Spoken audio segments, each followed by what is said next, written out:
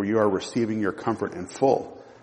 And later, Luke 8:14, the seed which fell among the thorns, these are the ones who have heard, and as they go on their way, they are choked with worries and riches and pleasures of this life and bring no fruit to maturity.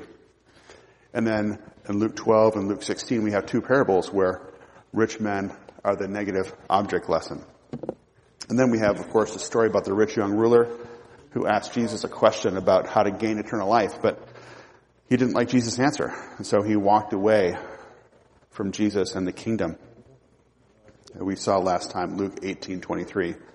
But when he had heard these things, he became very sad, for he was extremely rich.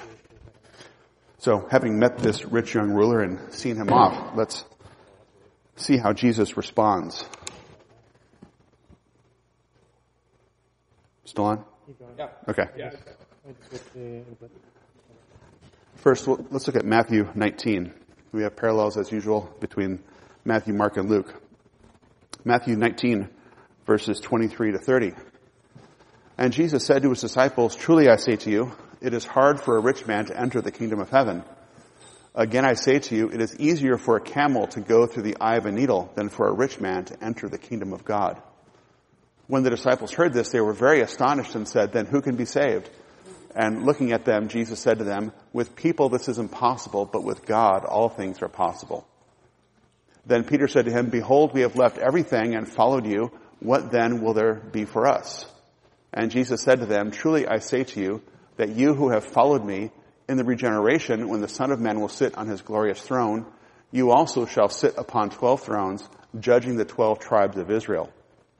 And everyone who has left houses or brothers or sisters or father or mother or children or farms for my name's sake will receive many times as much and will inherit eternal life. But many who are first will be last and the last first. And then the parallel in Mark 10:23 to 31. And Jesus, looking around, said to his disciples, how hard it will be for those who are wealthy to enter the kingdom of God. The disciples were amazed at his words, but Jesus answered again and said to them, children, how hard it is to enter the kingdom of God. It is easier for a camel to go through the eye of a needle than for a rich man to enter the kingdom of God. They were even more astonished and said to him, then who can be saved? Looking at them, Jesus said, with people it is impossible, but not with God, for all things are possible with God. Peter began to say to him, behold, we have left everything and followed you. And Jesus said, truly I say to you, there is no one who has left house or brothers or sisters or mother or father or children or farms for my sake and for the gospel's sake, but that he will receive 100 times as much now in the present age, houses and brothers and sisters and mothers and children and farms, along with persecutions, and in the age to come eternal life. But many who are first will be last and the last first. And finally, Luke 18:24 to 30, Jesus looked at him and said, how hard it is for those who are wealthy to enter the kingdom of God. For it is easier for a camel to go through the eye of a needle than for a rich man to enter the kingdom of God. They who heard it said, then who can be saved? But he said, the things that are impossible with people are possible with God. And Peter said, behold, we have left our own homes and followed you. And he said to them, truly I say to you, there is no one who has left house or wife or brothers or parents or children for the sake of the kingdom of God, who will not receive many times as much at this time and in the age to come, eternal life. Well, we'll start first at Jesus' lesson. This is Jesus' lesson after the rich young ruler has left. Matthew 19:23 and 24. And Jesus said to his disciples, truly I say to you, it is hard for a rich man to enter the kingdom of heaven. Again I say to you, it is easier for a camel to go through the eye of a needle than for a rich man to enter the kingdom of God. And then Mark 23, and we'll skip a bit for now and look at verses 24 and 25. Jesus, looking around, said to his disciples, how hard it will be for those who are wealthy to enter the kingdom of God. But Jesus answered again and said to them, children, how hard it is to enter the kingdom of God. It is easier for a camel to go through the eye of a needle than for a rich man to enter the kingdom of God.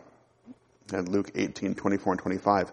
And Jesus looked at him and said, how hard it is for those who are wealthy to enter the kingdom of God. For it is easier for a camel to go through the eye of a needle than for a rich man to enter the kingdom of God. And we see a few differences as usual. In Mark, we see Jesus looking around, and in Luke it says Jesus looked at him, that is the rich young ruler.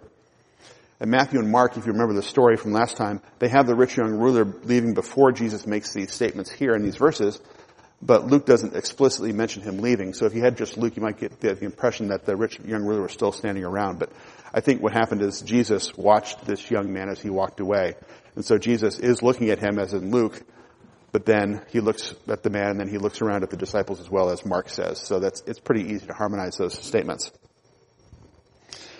And Jesus says this, how hard it is for one who is rich to enter the kingdom of heaven or kingdom of God. Notice here that Matthew uses each term, kingdom of heaven and kingdom of God. Usually we've seen Matthew use the term kingdom of heaven. It may be because of the Jewish practice of not trying to use the name of God if they can help it. And it's interesting when you do a search for kingdom of God or kingdom in heaven in Matthew. Matthew uses the term kingdom of heaven 34 times, but only 4 times has used the term kingdom of God. But in this case, you can see the term kingdom of heaven and kingdom of God are explicitly tied together. They're the same thing. They're not different things. And in Matthew, we have Jesus emphasizing what he's saying. He says, truly, I say to you, it is hard for a rich man to enter the kingdom of God.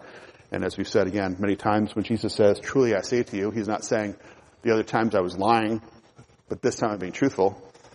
But he's saying, this is important. Pay attention. Listen to what I'm saying. And make a note of this. And Mark emphasizes what Jesus says. Jesus emphasizes in Matthew because he says, truly I say to you. In Mark, Jesus emphasizes what he's saying by saying it twice.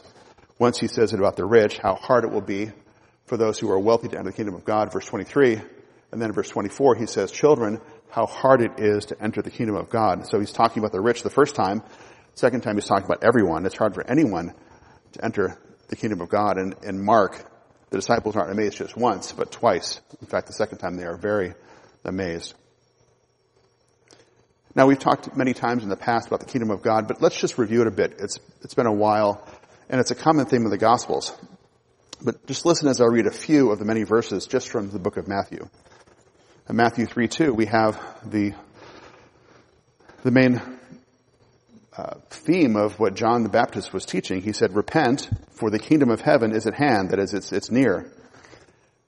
And when Jesus begins his public ministry, Matthew 4:17, he has the same message. From that time, Jesus began to preach and say, repent, for the kingdom of heaven is at hand. In the Sermon on the Mount, he mentions it several times. He says, verse 3 of Matthew 5, blessed are the poor in spirit, for theirs is the kingdom of heaven. And then later, verse 10, blessed are those who have been persecuted for the sake of righteousness, for theirs is the kingdom of heaven. So the poor in spirit and the persecuted are those who belong to the kingdom of heaven. But look at Matthew 5:20. It says, for I say to you that unless your righteousness surpasses that of the scribes and Pharisees, you will not enter the kingdom of heaven. And the scribes and Pharisees, at least outwardly, were the most righteous, the most religious folks in the community. But Jesus is saying, to get to the kingdom of heaven, you have to be more righteous than even these men. And also, Matthew 7:21, it's a warning here. Not everyone who says to me, Lord, Lord, will enter the kingdom of heaven, but he who does the will of my Father who is in heaven will enter. So lip service to Jesus as Lord is not enough to get you in the kingdom. It's those who do God's will that will enter. Matthew 8:11 and 12. I say to you that many will come from the east and west and recline at the table with Abraham, Isaac, and Jacob in the kingdom of heaven. But the sons of the kingdom, that is, the Jews by birth, will be cast out into the outer darkness. In that place there will be weeping and gnashing of teeth. So in this kingdom of heaven, there will be a feast, and at that table will be Abraham, Isaac, and Jacob, as well as many from the nations, the Gentiles. But there are those you would think would be there. Many of the Jews will not be there. They will be in the outer darkness. So the kingdom consists of those from every tribe, tongue, people, and nation, as it says elsewhere. Matthew 12:28. Jesus has an interesting statement here about the kingdom of God. If I cast out demons by the Spirit of God, then the kingdom of God has come upon you. So the fact that Jesus cast out demons by God's Spirit meant that the kingdom of God is not just a future thing, but it's a present reality. When Jesus is there casting out demons, the kingdom of God is there among you. And then you could look at the parables in Matthew 13. We won't do that, but I think you know them, where there's all these parables of the kingdom where the kingdom of heaven is like this. It's like a mustard seed, or it's like leaven, or it's like a treasure in the field, or it's like the pearl of great price, or it's like a dragnet cast into the sea. Jesus in all these parables is talking about the kingdom and what it's like. And then one last verse on this topic, Matthew 18:3. And Jesus says, "Truly I say to you, unless you are converted and become like children, you will not enter the kingdom of heaven." So to summarize all these verses, I know it's been a lot, but let's just get the idea here that the kingdom came when Jesus arrived, but it's also a future place. It's a place, say, where there will be dining with Abraham, Isaac, and Jacob and the nations. Jesus says you have to get to the kingdom as a child, but your righteousness has to be greater than the scribes and Pharisees to get there. So you must be childlike, but also righteous. Getting to the kingdom involves doing the will of God, not just performing lip service to Jesus. And it belongs to the poor in spirit and the persecuted, and it's a treasure beyond price. There will also be souls from around the world in the kingdom, and while many you might think would be there, will not be. And I've said it this way before. Thinking about the kingdom, you can read lots of articles about it, what it is, but I think it's easiest to say the kingdom is where the king is. That makes sense, right? Where the king rules. And so in the past, when King Jesus came in his ministry, the kingdom was there. In the present, when Jesus comes into a heart, the kingdom is there. So when someone believes in Christ, Jesus Christ the King takes up residence in that person's heart, and the kingdom has come to them. And then in the future, there will be a kingdom when he comes back. So in the past, present, and future, King Jesus is King of Kings and Lord of Lords, and it is his kingdom that is coming. Now, looking back to the context of what we're studying now with the rich young ruler, what is the rich young man looking for? What's his question? Teacher, what must I do to inherit eternal life? So this man wants eternal life, and when he walks away, Jesus says it's hard for the rich man to enter the kingdom. And then we'll see shortly, the disciples say, well then, who can be saved? And so in this passage, we have eternal life, we have entering the kingdom of God, and salvation. They're all connected. So you enter the kingdom, you get eternal life, you are saved. They're interchangeable terms, maybe not exactly the same reference or emphasis, but they all involve the same process of God saving sinners and bringing them into the kingdom to enjoy eternal life with him. Now, to show the difficulty of entering this kingdom, Jesus uses this picturesque and really funny comparison. It's easier for a camel to go through the eye of a needle. And one interesting thing that some commentators bring up is that the Greek word for needle in Matthew and Mark is the same. Luke uses, and it's explicitly a sewing needle in Matthew and Mark, but in Luke, he uses a term that's often used of a surgical needle, and Luke was a what? He was a doctor. And so, not only is his word for needle more classical Greek, which we expect from Luke, who's perhaps more educated than Matthew and Mark, he's a Gentile, but he's also a doctor, so we might expect him to favor this term for surgical needle than a regular sewing needle. But this statement about camels and needles has caused a lot of needless discussion. Almost every commentator I read mentioned something about this issue. And some commentators have tried to lessen the difficulty Jesus is talking about in sort of ingenious ways. Surely Jesus can't mean that it's really that difficult for a rich man to enter the kingdom of heaven. Some think maybe this word for camel, which is camelos in Greek, really should be camelos. It sounds almost the same. And this word camelos with it, in English we call it an I instead of an E, is a term for a large rope or a cable, maybe an anchor rope. And so some scribes just made an error. But the thing is you'd expect if there was this sort of difficulty of hearing camelos versus camelos, that there would be some textual evidence for it. But the only textual evidence is from some late Greek manuscripts, and maybe people sort of changed it along the way. In any case, it's impossible, isn't it, for a rope to go through eye of a needle? Then that doesn't really help, does it? Anybody ever tried to put a rope through an eye of a needle? No. It's hard enough to put a thread through the eye of a needle. I have a hard time doing that. But how much more a rope? I mean, a big rope like that can't go through a needle any more than a camel can. But it's less of an interesting metaphor, isn't it? Or illustration. Some have proposed a gate, and some of you may have heard this preached before. If somebody preaches on this, they'll say, there's a gate in Jerusalem called the Eye of a Needle, and it's made for pedestrians. It's just big enough for a pedestrian to go through. It's too small for a camel to go through unless it's unloaded and the camel has to crawl through on its knees. And so this becomes a picture of humility. In order for us to get into the kingdom, we must shed ourselves of all of our stuff, and we must get on our knees before God and crawl through the hole to get into the kingdom of God.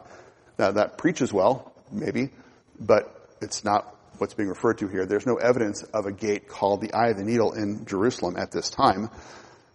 And besides, if you needed to get a camel through a gate, there's lots of gates in Jerusalem. We've been to Jerusalem, we've seen them, and you wouldn't unload your camel to get them through this little hole in the wall if you could just go down a few hundred feet and take them through a real gate. Some of the gates are very large. You can have many camels go through. You can get elephants through them. You can get, in fact, they broadened one of the gates to bring some military vehicles through back World War II time, I think, or something like that. In any case, there's lots of space to get through gates in Jerusalem. You don't need to unload your camel, taking a long time just to get through one. So it's best to take the statement of Jesus at face value. You take the largest animal you're likely to encounter in Palestine, the camel, and try and put it through the smallest hole you're likely to see. Take the biggest thing, try and put it through the smallest hole. And it's easier to do that. Jesus doesn't say it's like that. It's easier to do that than for a rich man to enter God's kingdom. And that's really the whole point of the illustration, isn't it? As Jesus will say later, it's not just difficult, it's not just very difficult, it's impossible. That's the point of this illustration. Now we might ask ourselves, why is it so difficult for the rich to enter the kingdom? There's just a few things we could mention. First of all, and I'll read some verses along with this. You don't have to turn there, but you can just listen. First of all, there's a temptation to self-sufficiency. A temptation to self-sufficiency, and along with that, there's a blindness to the current condition. In Revelation 3:17, speaking of some of the church in Laodicea, you say, I am rich and have become wealthy and have need of nothing. And so they don't need anything. They have all that they need. But you do not know that you are wretched and miserable and poor and blind and naked. So, materially speaking, they were very wealthy, but spiritually speaking, they were wretched, miserable, poor, blind, and naked. The rich also have a greater temptation to focus on this life alone. So we have in Luke 12:19, the rich man says to his soul, Soul, you have many goods laid up for many years to come. Take your ease, eat, drink, and be merry. He has all this stuff to enjoy for many years. That's what I'm going to focus my time on. It says later, you fool, this night your soul is required of you. So he's focused on this life, but not on the afterlife. Luke 8:14 I read earlier. The seed which fell among the thorns, these are the ones who have heard, and as they go on their way, they are choked with worries and riches and the pleasures of this life, and bring no fruit to maturity. So they might hear the word, but they are choked with worries and riches and pleasures of life. And then 1 Timothy 6:17, Paul says, instruct those who are rich in this present world not to be conceited or to fix their hope on the uncertainty of riches. So their hope is fixed on what is here and now, not as what is in heaven. The rich also have a greater temptation towards evil in some ways. Listen to 1 Timothy 6:9 and 10. By the way, 1 Timothy 6 has a number of verses on the temptations around money. But those who want to get rich fall into temptation and a snare and many foolish and harmful desires which plunge men into ruin and destruction. For the love of money is a root of all sorts of evil, and some by longing for it have wandered away from the faith and pierced themselves with many griefs. Like that, I think it's King James, pierced themselves with many a pang. They have many griefs when they love this money. And that's a temptation. You'll be tempted to sin to get rich, to steal, even to murder. But you'll also be tempted to sin tempted to sin to keep your riches. So to keep your riches, you'll be tempted to sin. In fact, even Judas would betray Jesus for money. He wanted to get those pieces of silver, so he betrayed the Lord Jesus Christ. There's also a temptation to forget God. The rich are tempted to forget God. Matthew 6:24, Jesus says, you cannot serve two masters, for either he will hate the one and love the other, or he will be devoted to the one and despise the other. You cannot serve God and wealth. And Proverbs 38:9 is a good one for us to know well. It says, give me neither poverty nor riches. Feed me with the food that is my portion, that I be not full and deny you and say, who is the Lord? Or that I not be in want and steal and profane the name of my God. So those who are full are tempted to deny God and say, who is the Lord? In Deuteronomy 8, verse 11, and later verses 17 and 18, beware that you do not forget the Lord your God. Don't forget the Lord your God by not keeping his commandments and his ordinances and his statutes, which I am commanding you today. Otherwise, you may say in your heart, my power and the strength of my hand made me this wealth. But you shall remember the Lord your God, for it is he who is giving you the power to make wealth. So you're going to the promised land. God is going to abundantly provide for you, but it is he who's giving you the gift. And don't think that you are the one who has earned these things on your own. Don't forget God and his commandments. And there we see the pride, the conceit that Paul warned about. We saw earlier, 1 Timothy 6:17. Instruct those who are rich in the present world not to be conceited. They think that they are the ones who have arrived. They're the ones who have earned these things by their own wisdom. They don't need God. They don't need anyone else. And the main issue in all these things for a rich person and for a poor person as well is the heart. Matthew 6:21, for where your treasure is, there your heart will be also.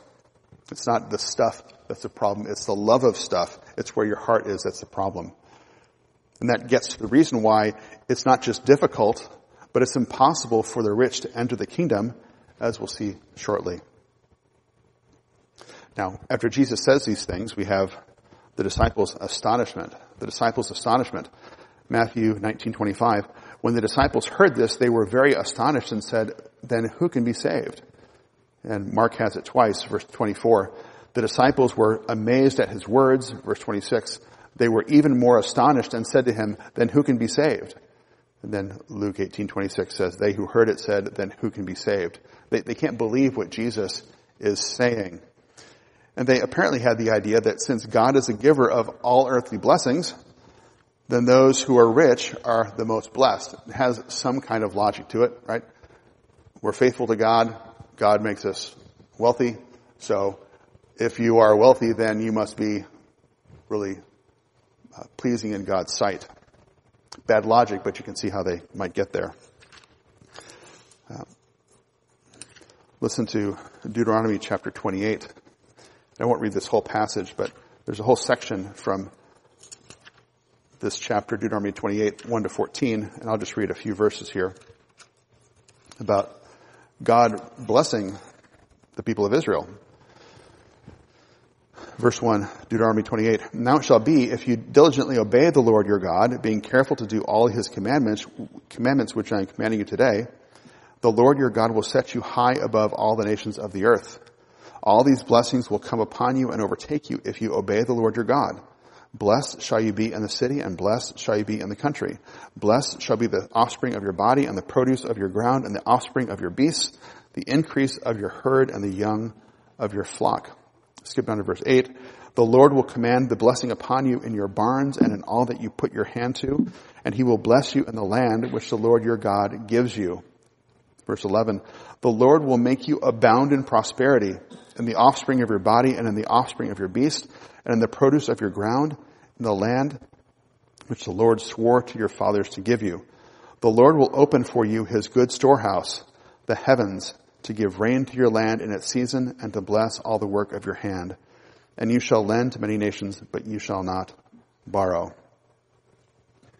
So we have this promise from God. If you are faithful to me, then I will bless you materially.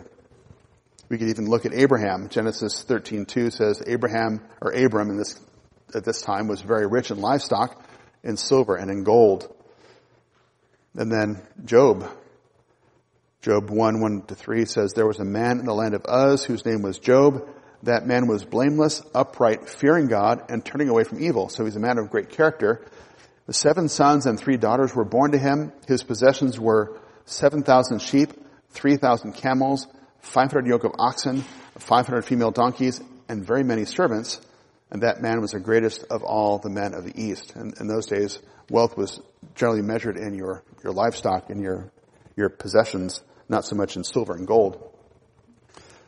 So this man had lots of wealth.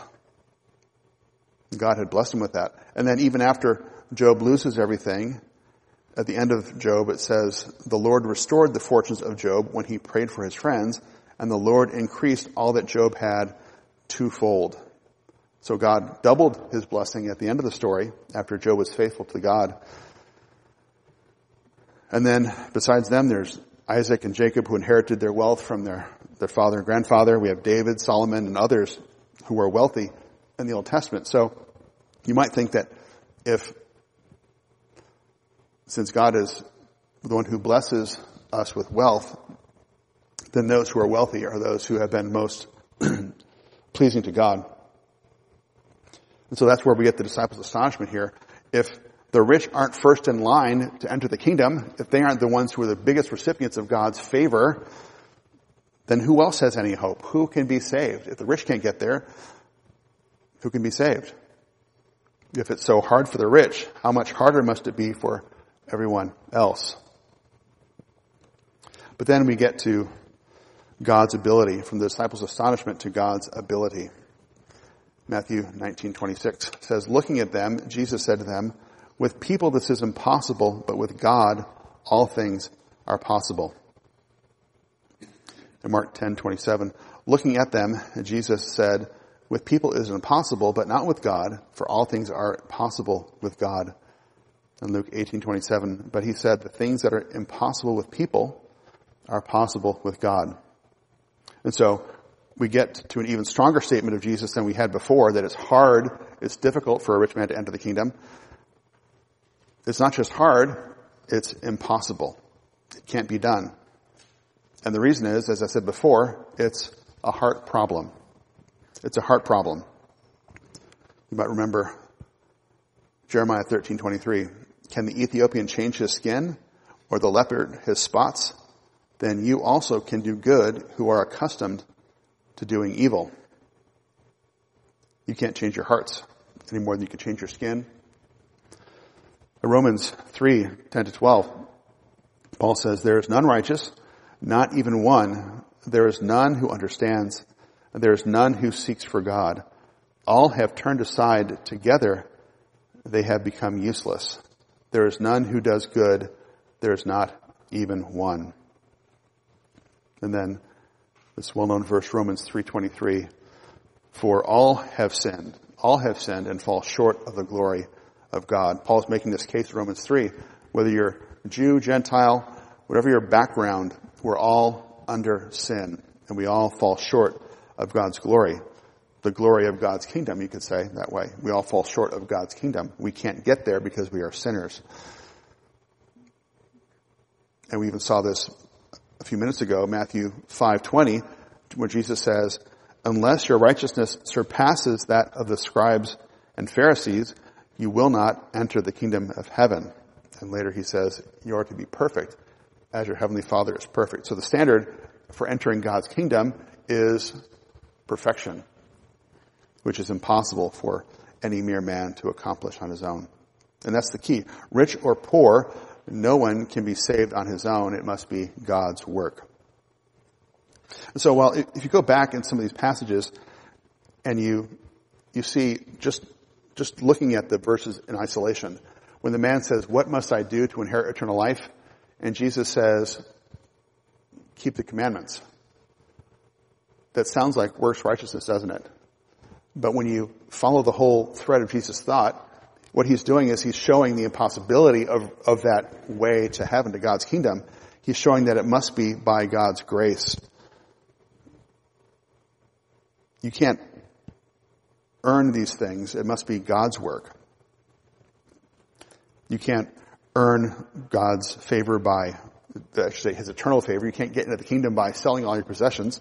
That's another thing we can think about. Well, if I just sell all my stuff, can I get to heaven? Of course not.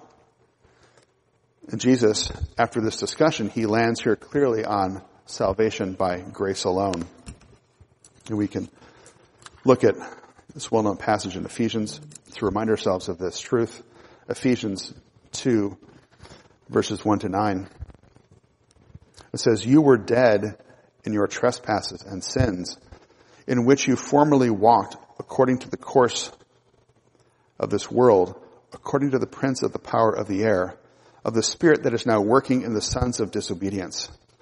Among them we too all formerly lived in the lusts of our flesh, indulging the desires of the flesh and of the mind, and were by nature children of wrath, even as the rest." So, looking at what Paul has said here, that you were dead in your trespasses and sins, we can see, again, the impossibility of life. I think most of you have probably been to a funeral before, and maybe open casket, and you see that person, and generally a person that you knew and perhaps loved greatly, and you see that shell where their soul lived for its time on this earth.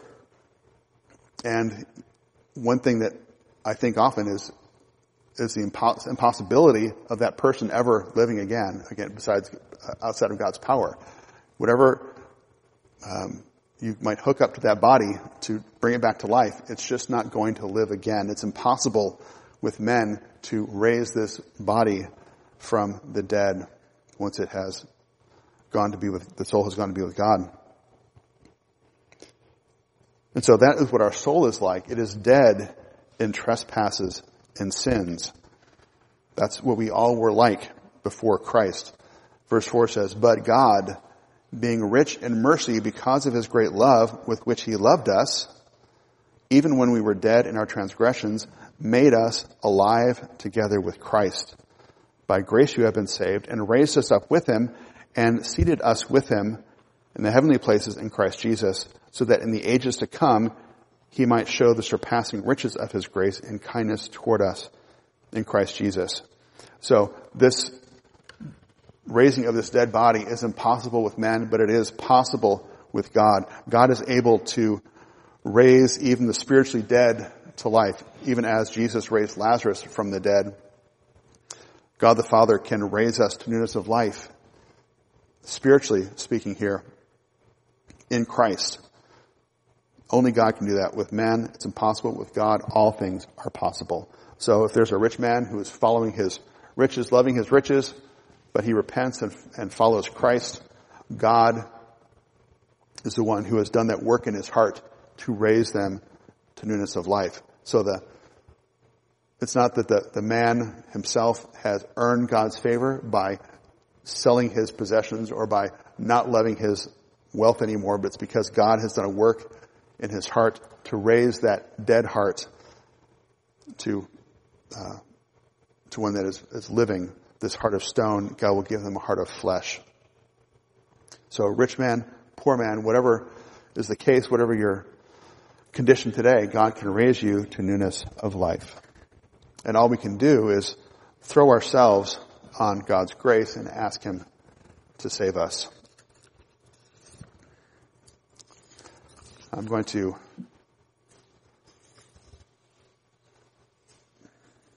save the rest for next time, if that's okay with you. I still have a few more verses to go here, but let me just ask a few questions. Well, first of all, do you have any questions yourself before I wrap things up? It should be pointed out that the rich people could afford to sacrifice the temple. They could afford animals. They could afford all animals to be killed. And the poor people saw that. They thought, well, you've got to be rich to get to heaven. Sure. You remember we'll see later that we have the men at the temple who have all this money they can pour in the treasury, and you can sort of, you ever been to see somebody use those Coinstar machines? Maybe you've done it yourself. You get all your loose change, you put it in these machines, and you hear all the clink, clink, clink, clink, clink, and you share all that money. It's almost like that. They got these sort of receptacles. You just pour your money in, and I'm sure they love putting in every little clink to show how much they were giving to the temple of God and how much that must please God. Almost like later on with Tetzel and Luther, every time you put a coin in the coffer, it releases a soul from purgatory. That kind of thing. Clink, clink, clink. And yet the poor woman only had the 2 little coins to give, and it was all she had. But yeah, with their sacrifices, that they could afford the big animals when the poor people just had the turtle doves or the young pigeons to give. And in every way, they could have more opulent clothing. They could have fancier dress, and maybe they'd lengthen the tassels, as Jesus will talk about later in Matthew 23. All the ways that you can externally show your religiousness. They could do that more easily, of course, than the poor people could. And so they would look more religious. They'd look more like they were more in favor with God. That's a good point. Yeah.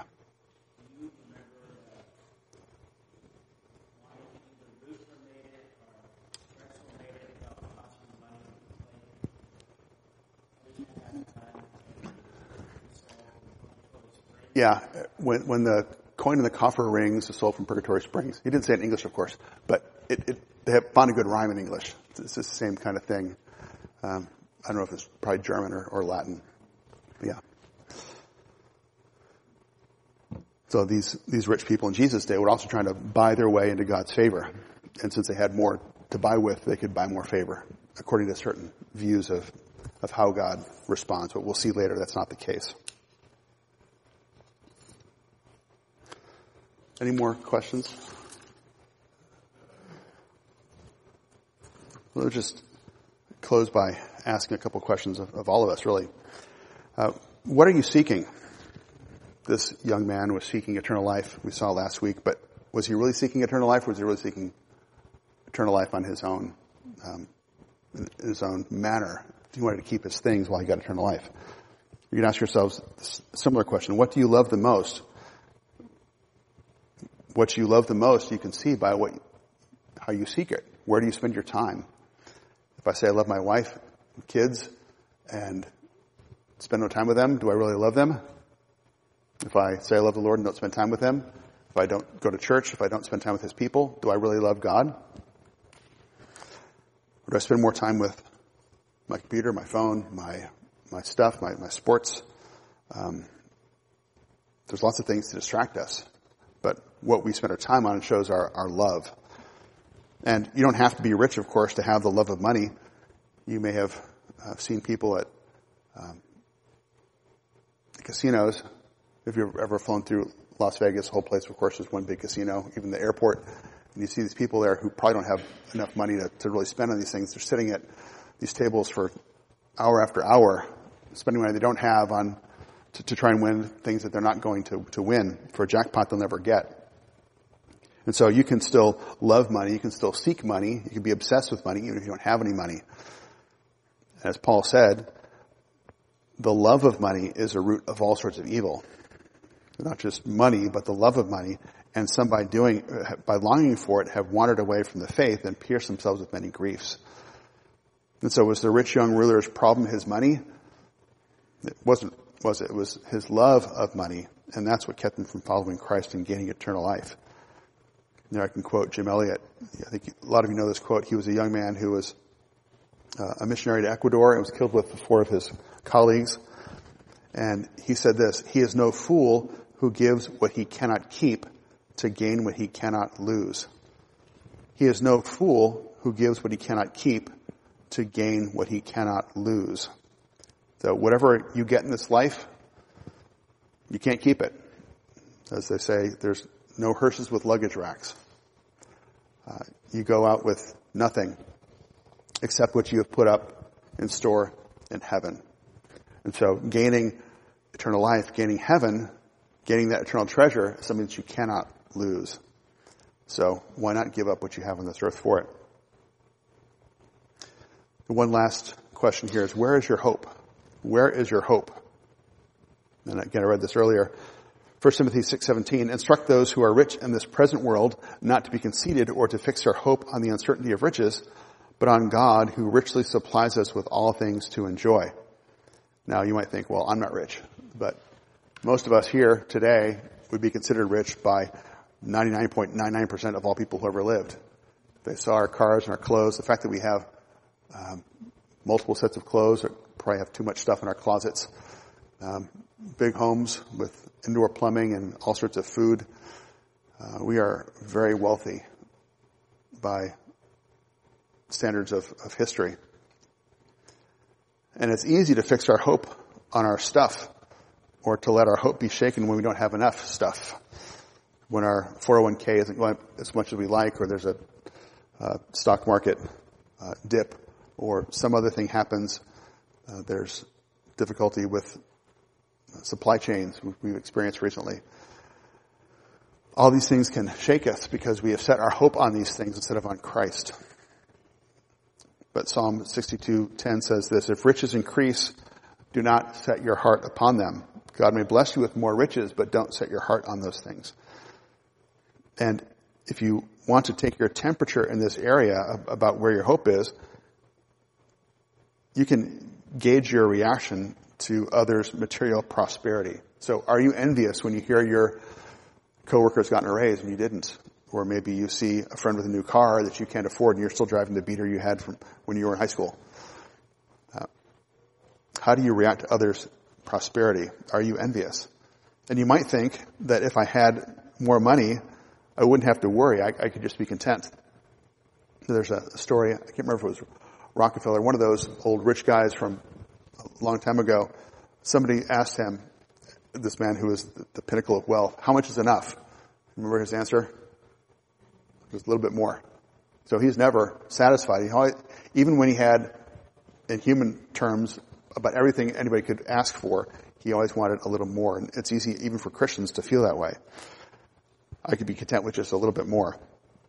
But 1 Timothy 6:9 says, those who want to get rich fall into temptation and a snare and many foolish and harmful desires which plunge men into ruin and destruction. J.C. Ryle had the right perspective on this. He said, rich people are not to be envied, they are deeply to be pitied. So if you ever see the show, The Lifestyles of the Rich and Famous, and you see all these grand houses and cars and boats and whatever else they've got, and the temptation is to see them and be envious. But what we really should do, we see those kinds of shows, is to pity them, to pray for them. These people have all sorts of stuff, but how close are they to God? The likely thing is they're very far away from God, and their things are likely to get in the way of them gaining eternal life through Jesus Christ. So instead of wanting to get rich, we need to be content. Paul says, 1 Timothy 6:8, if we have food and covering, with these we shall be content. That's a hard verse to think of, isn't it? Food and covering, that's not very much. He's not talking about a giant bunker full of enough supplies for years. He's talking about enough food for today and enough clothing to keep us from nakedness. With that, we can be content. Paul says in Philippians 4, not that I speak from want, for I have learned to be content in whatever circumstances I am. I know how to get along with humble means. I also know how to live in prosperity. In any and every circumstance, I have learned the secret of being filled and going hungry, both of having abundance and suffering need. I can do all things through him who strengthens me. And then we can end with the words from Hebrews 13:5. Make sure that your character is free from the love of money, being content with what you have, for he himself has said, I will never desert you, nor will I ever forsake you. We're content because God has promised never to desert us, nor to forsake us. So if we are discontent, it's not just a grumbling against circumstances, it's a grumbling against who? Against God.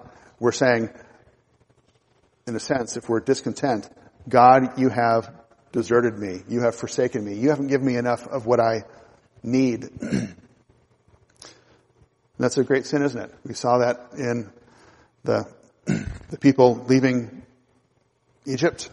What did they do time and time again? They grumbled. They complained because God didn't give them enough. They didn't have enough food, not enough water, not enough meat. And so God judged them for that because it was a slander against God. It wasn't just grumbling, but it was grumbling against God. So may God give us the grace to be content. We have food, we have covering, we have much more than that. Even greater, what do we have? We have Christ. We have eternal life in Jesus Christ our Lord. And so if God were to take everything away from us, like he did with Job, we would still have God himself. And that's enough, isn't it? It should be. Let's close in prayer. Father, I confess that it's easy to be discontented. It's easy to look at the balance sheet, easy to look at the online report of retirement plans and think about Social Security funding and all sorts of things about the future that I have no control over and that are not guaranteed. Even my next breath is not guaranteed. We know that our lives are like a vapor and our money can disappear like that. Or we could get a windfall. We could get an inheritance suddenly or a raise or become wealthy overnight for some reason. And yet even then, our life would not consist in the things we own. We do thank you that we have Jesus Christ and that he is the greatest of all treasures. May we pursue him like so many in this world pursue wealth, even more so knowing that this is an eternal reward. Help us not to be caught up in the things in this world, not to be discontent, but to be content to rest on you, knowing that you are the one who has given all good things to us. Help us to be faithful in this way, to follow you and to love you. And if there are those here today who are not in the kingdom, if they have not gotten eternal life, by grace through faith, may they repent today of whatever's keeping them from Christ. Set aside that sin by your grace. May they be born again, because it's only you who can do that. All things are possible to you. You can raise the spiritually dead into spiritual life. Do that today, we pray, that you might be glorified and Jesus can be praised. For it's in his name we pray. Amen.